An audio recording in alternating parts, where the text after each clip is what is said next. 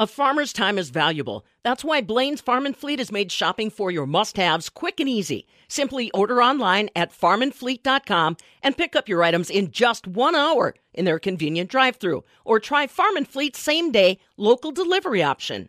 Ron Bula is a retired farmer who runs a family farm of about 168 acres in Baraboo. Bula's Pleasant Valley Farm is very diverse and specializes in grass-fed beef, lamb, pasteurized broilers and eggs, Berkshire pork, maple syrup, honey, and organically raised vegetables. The farm is run by Ron, his wife Maureen, and their children Patrick and Justine. The family shares more about their operation and how they manage their pastures with multiple species.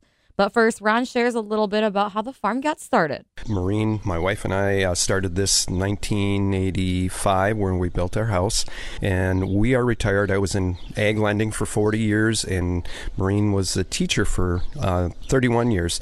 So we're retired, so we've cut back with all the things we have going on to only working 7 days a week. So is this more of just a family aspect, or do you have hired help that make this possible as well? This is Patrick Bula. Yeah, this is definitely a family-run operation. We lean heavily on just the four of us here to keep operations running. As you mentioned, you raise grass-finished beef and lamb. How has this dry weather we've had affected their rate of gain, or how has this year been for them? Yeah, we've seen more difficult times this year with drought conditions on the cropping side of things. With pasture, though, we've been able to adjust our management and just react to this droughtier condition. Our pastures, we've been able to keep up with production on. Pretty happy with where things are at there. What is your normal rate of gain for your beef or your sheep average for a year compared to now this year? Are things on trend? Things are on track right now for us at this point, I would say. With those adjustments to management, hopefully what we'll be showcasing later on, we'll be able to show that, yes, we're keeping up with production. With our lamb on pasture, I generally figure for around a little less than half a pound average daily gain on them. For our beef, as we're going through, we want to be getting like 2 pounds plus for our finishing steers and stockers. So we're keeping up with those marks, I think, this year. How do you manage pastures for multiple species? So managing pastures for multiple species, it's quite advantageous to have the sheep stacked on the cattle enterprise out there. We find that the cattle moving ahead of the sheep actually act as dead end hosts to a lot of the parasites that might otherwise plague pastured sheep. And so our sheep actually benefit from this relationship.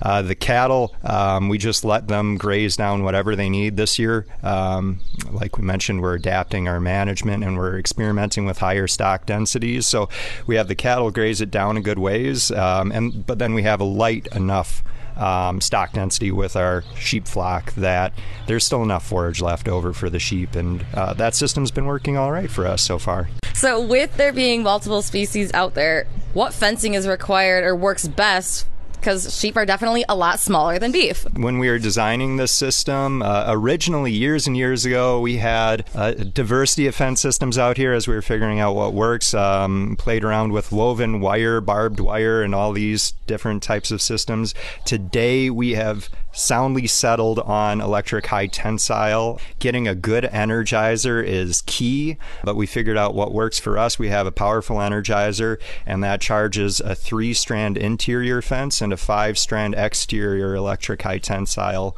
fence, and that's pretty reliably putting out between, say, like 4,000 to 6,000 volts. So how do you manage the animal nutrition then when they're on pasture? How are you making sure they're getting the proper things that they need every day? We rely on just being proactive in our pasture management. So if we have good pastures that we're tending to out there, we're ensuring that there's constantly a good source of nutrition for that livestock. So just maintaining our pastures. We're not overutilizing the resource that we have out there. We're making sure that we have a good balance of species seeded out there to begin with, and even our outwintering management, we're making sure that we're not beating it down too far and that we're giving ourselves a good forage base to come back to in the spring. One thing I would add is that, number one, we have the right genetics for grass finishing. We have Murray Grey base and Angus, some of the older Katahdin sheep, and they're getting like 30 different species to eat every day. Feedlot cattle are getting corn silage, corn distillers grain, maybe a pound of hay. So the diversity in our diet, they are definitely very, very healthy out there. What conservation efforts do you utilize then here on the farm? So one of the biggest ones that we utilize is going to be the rotational grazing and that management that we see across the pastures for the cattle, the sheep, the chickens. There's a number of other things, including silvopasture. So we're incorporating trees into the pasture lands to provide shade for animals. And then we also have timber and some other forage that we can harvest from those trees. We also are going to see some different waterways that were provided over the years. There's a number of different things like no-till and cover crops that we incorporate on the cropland. And then we're also working to reduce our inputs. So it's saving us money, and it's also something that we're seeing more natural nutrient cycling taking place within our soils as they get healthier and stronger and more resilient over time. So as you mentioned, you also have a wide variety of organic produce with no-till. So tell me about that effort. How much do you grow on average a year? What all are you doing? It's not a big garden, but man, a small space can put out a ton of food. 2 years ago, we went from the rototillered garden and me wrestling with weeds mercilessly, and I started the no-till garden with encouragement from Patrick and Justine. It is phenomenal. I can pull maybe a handful of weeds in a day and nothing that's stealing the nutrients from my plants. I see the mycorrhizae coming up when I'm pulling carrots or onions right now, and it's beautiful. It smells wonderful. But the other thing is, I've been dining on kale salads. I never thought I'd like them. Oh my gosh. The nutrient density of the food that we grow is incredible. You feel satiated after much less than what I can buy in the grocery store. It's wonderful. What other sustainable practices do you guys implement or really prioritize? We've been discussing this, I guess, kind of going around it, but haven't said it outright up to now. Managed intensive grazing is kind of the cornerstone of work we're doing here on our pastures.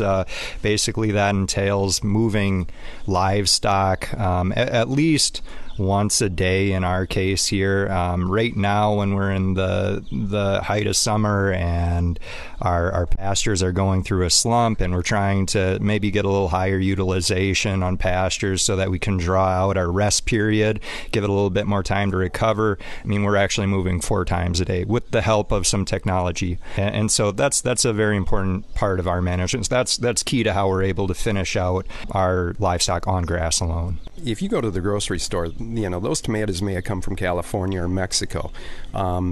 If you buy tomatoes from a local source here, they probably rode 5 to 10 miles.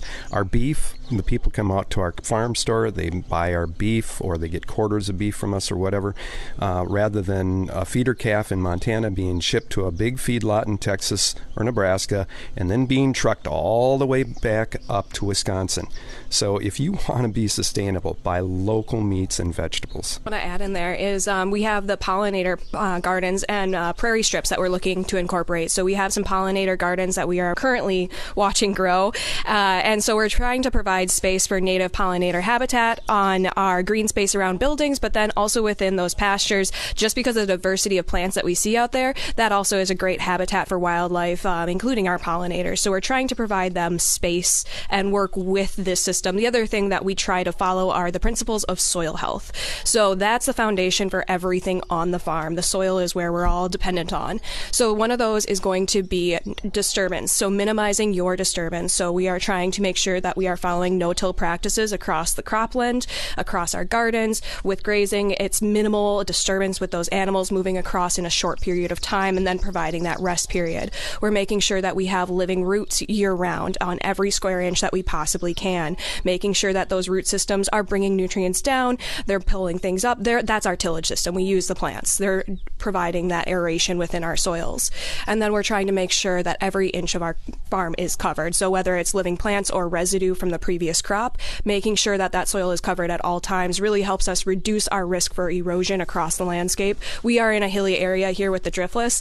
Erosion is a concern. So we want to make sure if there's any sort of slope, especially, everything is covered and we have a living root if at all possible. And then again, animal integration is another key component. We see a lot of increase in biodiversity within our soil once we incorporate those animal species back onto the landscape with proper management. So those are kind of the cornerstones cornerstones that we're following in terms of how we implement those practices. And then everything that you'll see out here are kind of the tools within our toolbox to make sure that we're meeting those. And you also have the shop, the farm store, and that's pretty new.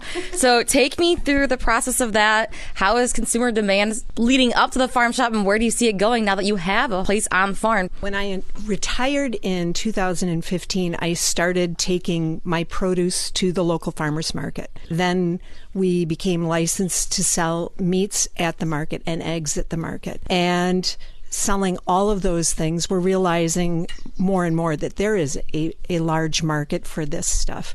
I have always been about promoting access to good food. The market works, but we're here. We now have a farm store, so we'll have hours Friday and Saturdays from 9 to 4 and Wednesdays from 9 to 1. We offer our own beef, pork, chicken, and lamb. We have produce. We have the honey, the maple syrup, and the eggs that we produce here on the farm, as well as some other local partners. We have a friend that does CBD oils. We have another friend that is taking wood from the farm and doing different woodworking, charcuterie boards, cutting boards, a variety of things, and another friend that does flowers.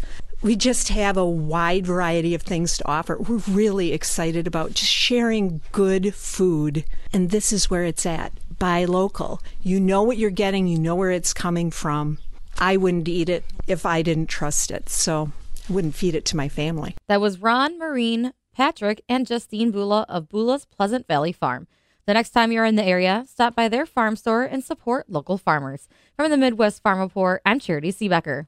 A farmer's time is valuable. That's why Blaine's Farm and Fleet has made shopping for your must-haves quick and easy. Simply order online at farmandfleet.com and pick up your items in just 1 hour in their convenient drive-thru, or try Farm and Fleet's same-day local delivery option.